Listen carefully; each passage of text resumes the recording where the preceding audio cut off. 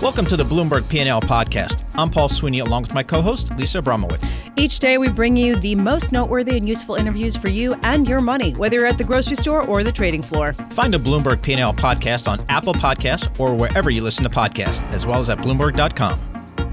You know, as we think about the volatility and we experience the volatility in the markets, one new area of investing that wasn't as developed back in the financial crisis is ETFs. To get a sense of how that sector of the market is performing, we're really fortunate to have Samara Cohen, head of iShares Global Markets at BlackRock, joining us on the phone.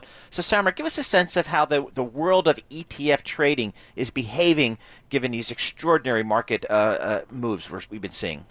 Hi, thanks very much for having me. So let me give you two stats. In 2019, to your point, ETF trading has grown a lot over the last 10 years. And even in 2019, ETF trading was a significant portion of U.S. equity trading, averaging at about 27% of a U.S. equity volume on a daily basis. So what we have seen, and we've seen this in other high-velocity markets before, although this one is really extraordinary, is that ETF usage is really positively correlated with volatility. When the VIX spikes, ETF usage spikes, and also when liquidity goes down, ETF usage goes up. So what we've seen over the past 2 weeks is ETFs, remember that 27% average in 2019, really hovering at 38 to 40% of volume of U.S. equity volumes on a daily basis.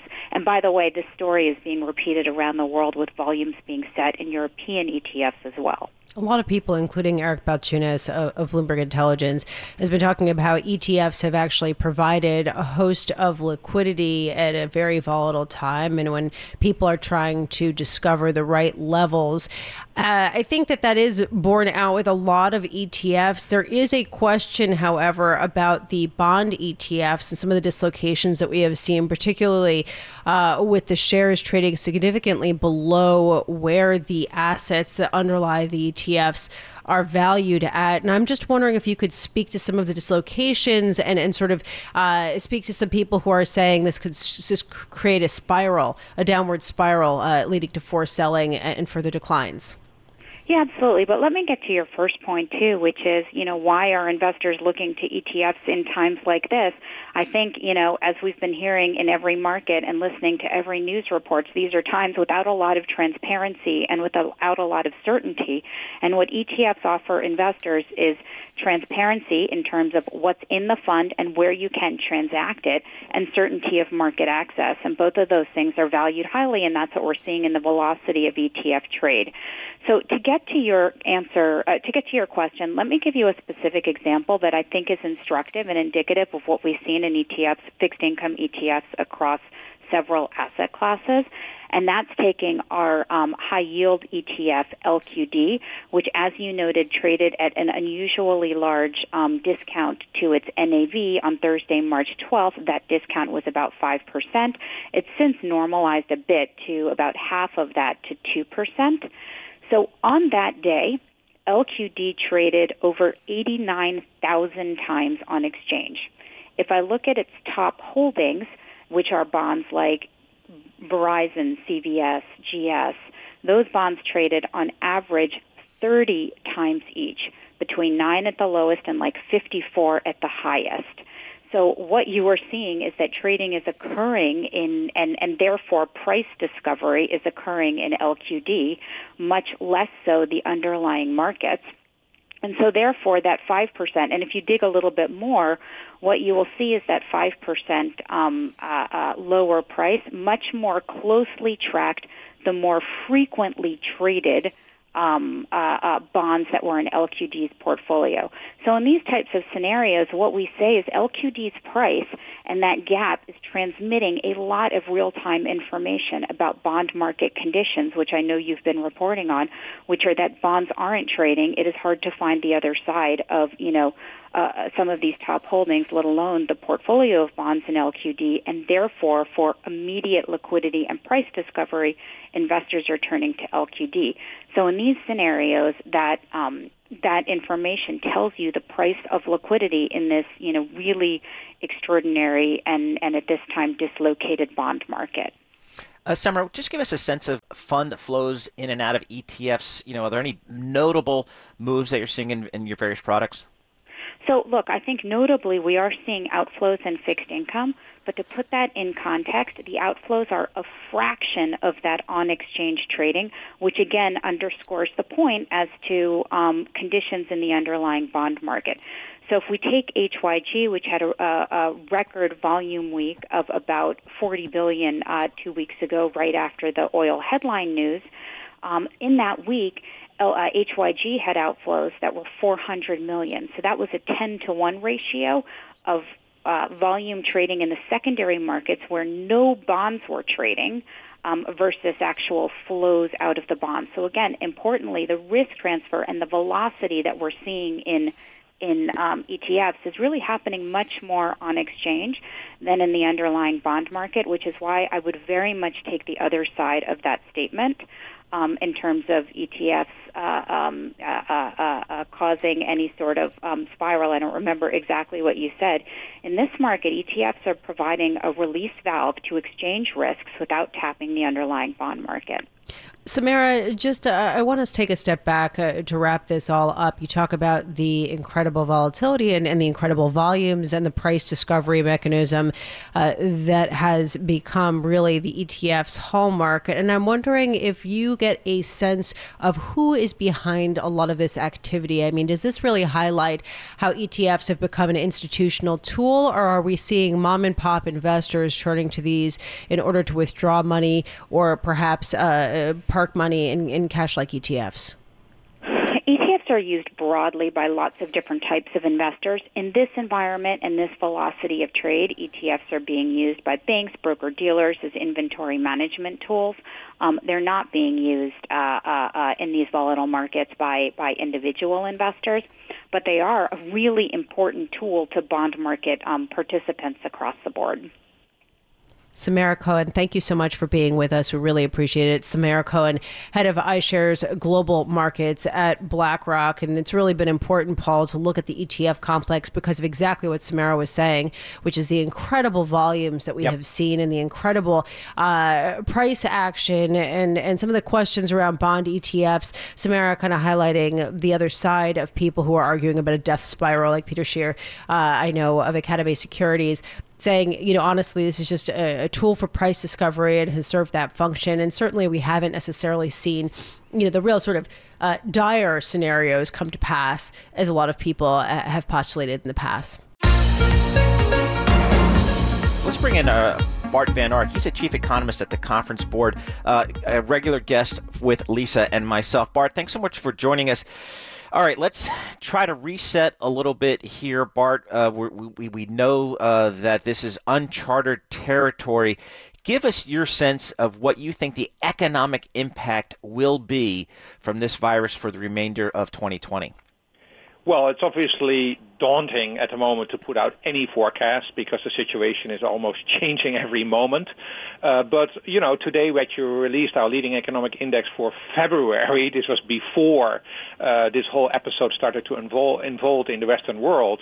And that was still up at that time. And actually that gives one little piece of evidence, and that is that at least at a minimum we're entering this very difficult period in a relatively good shape. And that's particularly important when it comes to the labor markets and when it comes to consumption. Simply the fact that unemployment was low, that household balance sheets were pretty strong, and therefore consumption strong helps to cushion the effects possibly. But obviously that index is old news now because we have to look forward. As you just mentioned, unemployment claims are up in a very worrying way. That really concerns us a lot.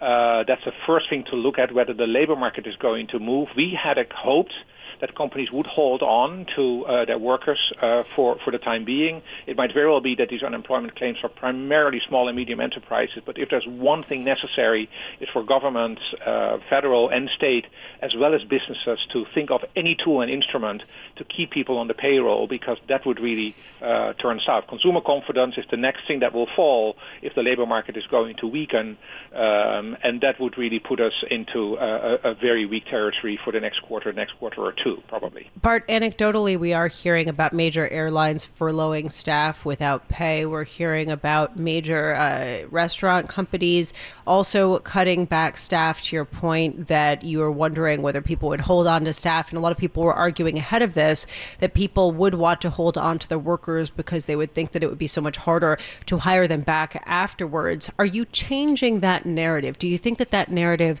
is now incorrect, that there is sort of a pressure just to stay in business, cut all costs because revenues have gone to zero in a number of industries? Yeah, we're worried about that. Again, these unemployment claims, you really have to kind of unpack them a little bit to see where is this happening, which states is it happening, because states have somewhat different policies when it comes to filing these unemployment claims. Sometimes you have to go in person to an employment office to claim them. Sometimes you can do it online. So you got to look at these kind of things. But I think it's absolutely critical to see where is this happening. And there's a real difference between furloughs and pay cuts versus letting people go, because we're in the middle of this change towards a new normal. We're not in a new normal yet. We're kind of in a sort of panic mode. And to actually let people go in that situation, and then maybe in a couple of weeks' time when things are beginning to normalize, won't be good, but at least beginning to normalize, and you suddenly see you let staff go that you may not be able to get easily back. So finding ways to keep people on your payroll, even if you have to pay a price or there's a cost, or even if the workers themselves have to forgo some of the cuts, I think is a very different way than just letting people go. So holding on to your people, I think, is the key thing that we're looking at. So, Bart, I think at the early stages of this crisis, I'm thinking just several weeks ago, many economists were suggesting a V-shaped economic cycle here, where we're going to have a sharp downturn in the second quarter, but then pick right back up in the third and the fourth quarter. Do you have any sense or any confidence in that, or is it just too fluid right now? Yeah, that's a really important point. I mean, instead of just looking at the numbers, whether the contraction is going to be 2% or 5% or 10%, it's much more important to look at that shape of the curve. So, yeah, there are quite a few forecasts out there that show a very deep contraction happening now, but then expect a quick rebound later on. That's a V-shaped curve. I think that one really is unlikely for a whole bunch of reasons. One of them, very importantly, is that the first hit is really on a lot of the services sector. So, if you don't take your meal now, you're not going to take 2 meals next month, if you see what I mean. And that's true for many of these issues. So I think V-shaped is unlikely. The U-shape, as we call it, which means that we're spreading this out, this is going to be spread out over time, to me seems more likely. Let's assume that the attempt to flatten the curve of new cases to avoid the peak, but flatten the curve of new cases over 2 quarters or perhaps even more, that's a good thing because it really reduces the health challenges that we're having. But from an economic point of view, we're also spreading the pain over time. That's why I think, we might at a minimum see 2 quarters of contraction. May not be as deep as some people think, but it will be with us for quite a while. My biggest worry is what we call an L shape. And an L shape is that, this goes on for a much longer time. Maybe it gets a little bit less over the summer, who knows, but then we're back into this by the end of the year, and then it could actually permanently lower the level of economic activity in what was already a fairly slow economy to begin with. And that would, of course, be a real new normal that could be with us for quite a while. Very hard to say, but I think for us economists to really think that through and help businesses to understand what that means for their long-term planning, we at the Conference Board believe that's really important now. We're speaking with Bart Van Ark, Chief Economist at the Conference Board. And Bart, I want to pick up on what you said, the idea of an L-shaped non-recovery, that this could just permanently lower the overall growth rate for, permanent, whatever that means, I guess, going forward. I'm curious what that means in terms of, are you forecasting an increasing likelihood of a sort of depression-like scenario, or is this just, grinding ahead at an even slower pace than we already were? Look, it's tempting at this point in time to think about worst-case scenarios, and of course, companies have to think about this now. You have to be in this scenario mode now and plan for those. So, yeah, a worst-case scenario like that this could be with us for 3 years and could permanently depress the economy, whether it's continuous contraction or really slow growth, I don't know. I think that is tempting to do, and I think we have to do some of this. But I think it's much more likely that once after 2 or 3 weeks we're going to set in this sort of new normal, that we have to begin to think, how are we going to do business? in the next few months in this kind of environment. Of manufacturing firms who are now working A and B shifts with fewer people on the shop floor at one point in time. How are you going to do that, and can you keep your capacity up? Services firms where everybody is working remote. Those are the real questions that businesses have to work themselves through. How can we do business in this kind of new environment? And yes, at the background there are these worst-case scenarios. We're not yet at the point to begin to frame those out, but obviously, in the medium term, that's what we will need to do. Bart Van Aert, thanks so much for joining us. We really appreciate your perspective. Bart Van Aert, Chief Economist at the Conference Board. Let's get a sense of what's going on in Washington, D.C. in terms of coronavirus fiscal stimulus coming out of the Capitol. Stephen Dennis, Bloomberg Senate reporter, joins us. Steve, thanks so much for joining us. Give us the latest on kind of where we are with the various pieces of legislation within Congress and the administration. Yeah, so Senate Republicans this morning are compiling a very large stimulus package. We're expecting it to be well over $1 trillion. But we don't yet have the exact details. They had 3 task forces putting it together over the past day and a half. They hope to get something to Majority Leader Mitch McConnell this morning so he can compile it and then walk across the hallway and start negotiating with Chuck Schumer, who has his own nearly $1 trillion package with very different ideas. And then you've got House Democrats, various House Democrats are proposing various plans of their own, whether it be Ilhan Omar, who wants similar big checks to what Treasury Secretary Mnuchin's talked about. Maxine Waters wants even bigger checks. A lot of other Democrats want things that are more traditional aid, things like food stamps and unemployment insurance. But 2 ideas that have gotten traction in both parties is this idea of sending everybody a check, maybe with some means testing, trying to figure out what the level is, whether it's $1,000 or $2,000 or more. And then the second thing that has pretty widespread support is a lot of support for small businesses. A plan by Susan Collins and Marco Rubio would send $300 billion covering all of their expenses until this crisis is over. And that would initially be a loan, but if they don't lay people off, it becomes a grant. So that's a huge support for small businesses. Stephen, that's exactly where I wanted to go, because people say that the helicopter money, sending $1,000 to every American, is great and all, but it's going to take a couple of weeks and it's not going to cover the mortgage payment in a lot of places, plus all the food expenses, et cetera, for people who are out of work. People have been pointing very much to the small business kind of grants or loans as a way to just keep people from getting fired. And I'm wondering how quickly, do we have a sense of how quickly that could be up and running? Yeah, I think that one of the things that they're looking to do is using existing authorities through the Small Business Administration that would then tap into banks. So you'd end up having, your normal lenders who are already around. It would have these federally guaranteed loans that they could make, and then they'd sort it out later as far as the forgiveness process of that loan, where basically the federal government is ultimately paying these loans off. As far as how fast they could get up and running, they are hoping to get this up and running in weeks.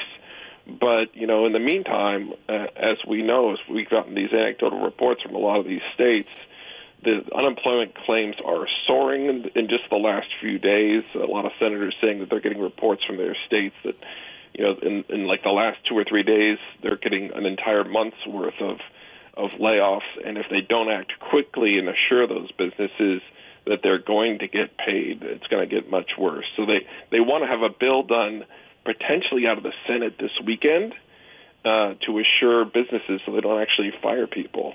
But, this thing still has to go through the House. You still have a lot of negotiations to do. It's going to take a while to get things up and running. So, this is warp speed, as Mitch McConnell has said, for the Senate. But warp speed is still, way behind this virus, which is getting worse and worse every day. You're seeing the cases in Maryland, for example, are up 83% in 2 days. And there's now 107 cases in Maryland. People are worried about shortages at hospitals. Another thing that the Democrats are talking about, and you're seeing some talk about this from the administration as well, is forbearance on all sorts of loans, whether it be mortgages, so that maybe you extend those mortgages. You don't have to pay them up front. You can, sort of skip a month, that kind of thing. Same thing with auto loans and other kinds of loans so that people aren't declaring bankruptcy in the next few months. So, Steve, there's also been, aside from getting money to consumers as quickly as possible, there's also a lot of industry groups are saying we need help from the federal government. Is Congress going to take up those industry-specific bailout issues separately and at a later date? What's the feeling there? I think this is evolving by the hour, and I think that there's more and more of a sense that they can't go home without dealing with bigger businesses. You've got the airlines in particular and other industries. Initially we're talking about loans. Now we're talking about maybe having some equity stakes in companies if they need aid. We saw that with TARP. We saw that with some of the auto bailouts. This is looking more and more like the 2008 financial crisis, and all the stops are being pulled out. Yeah. If you're a company and you don't have a big cash cushion, there's going to be a need for some process for keeping them afloat. Steve Adedas, we are speaking with Bloomberg Senate reporter, and I'd love to get your perspective on exactly that, this sort of uncomfortable feeling that certain Republicans probably have, considering the fact that there was some high criticism of the bailouts that were unrolled and used to rescue the auto companies, the banks back in 2008.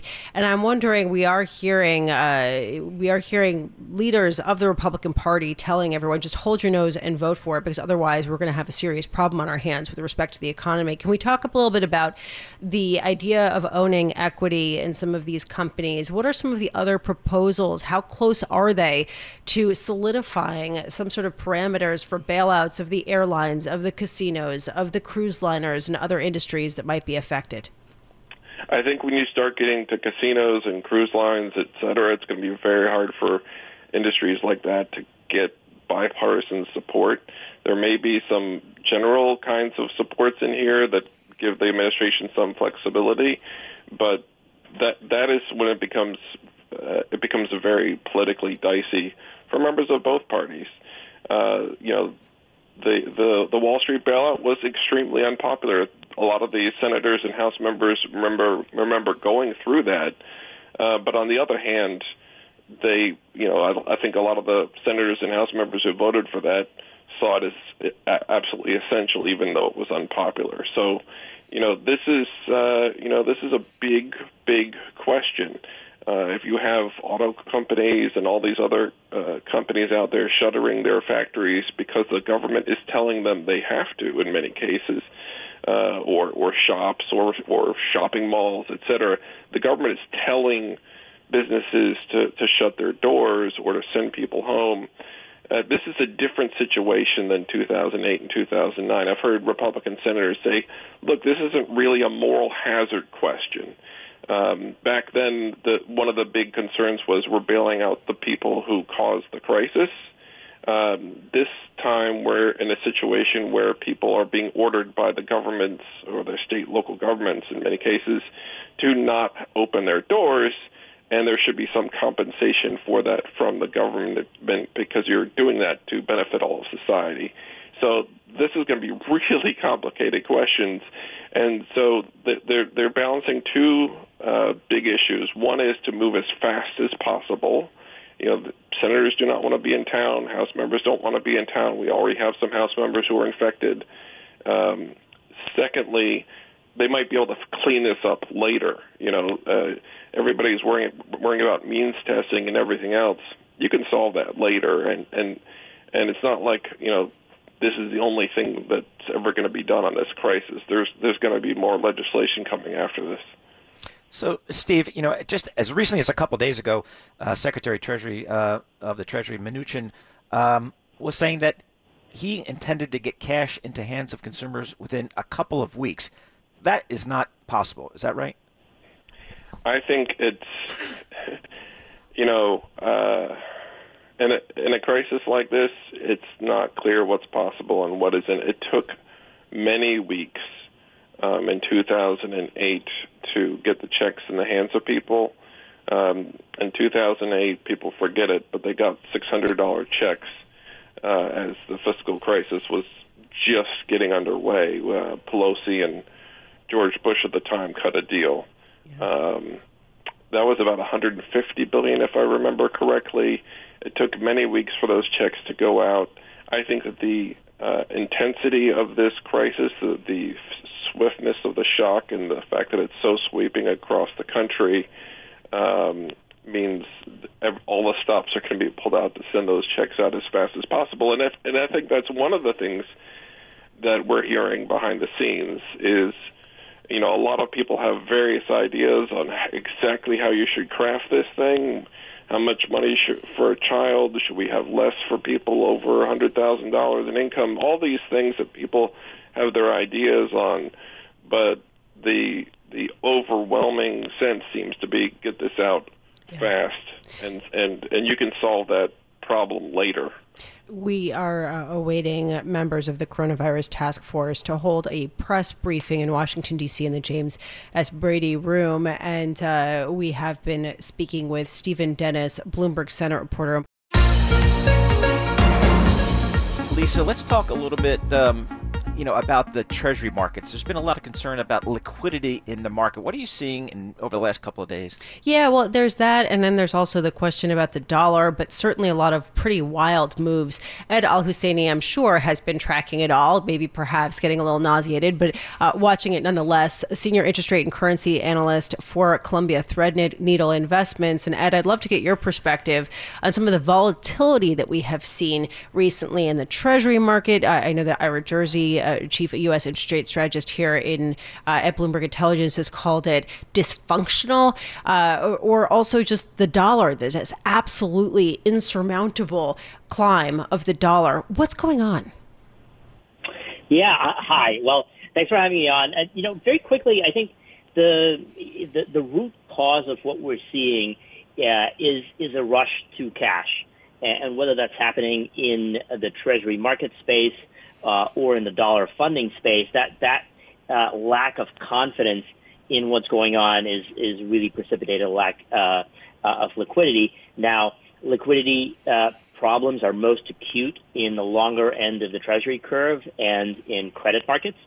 The Fed has started to roll out facilities to address some of this, but so far I have to say the targeted facilities, and there's a whole slew of them that have come online in the course of the past week, they've not had, I think, a full impact, and definitely not in the dollar funding space yet. So, Ed, is there anything left in the Fed's toolbox to kind of aid the liquidity in the market? I think so. And the way I think about the Fed's response is really there's been three channels. There's been the traditional monetary policy where we took Fed funds down to zero. There's been a replay of the 2008 playbook and the facilities, whether it's quantitative easing or some of the liquidity facilities and direct credit facilities that have come online. And the third chapter is perhaps the most interesting, and that's the innovation and the new facilities that they're developing to address the current issues. And on that front, intervening directly in credit markets, potentially including corporate credit in its quantitative easing program, could be an interesting step.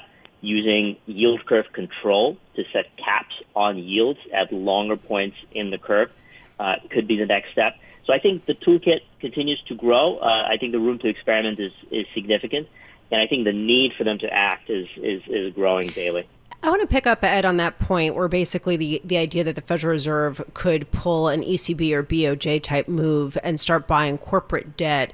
This is something that was put out there by former Federal Reserve chairs Ben Bernanke and Janet Yellen in a recent op-ed in the Financial Times, where they were saying it is time for the Federal Reserve to use this tool. Based on what we've seen in Europe, in the Bank of Japan, is it really effective?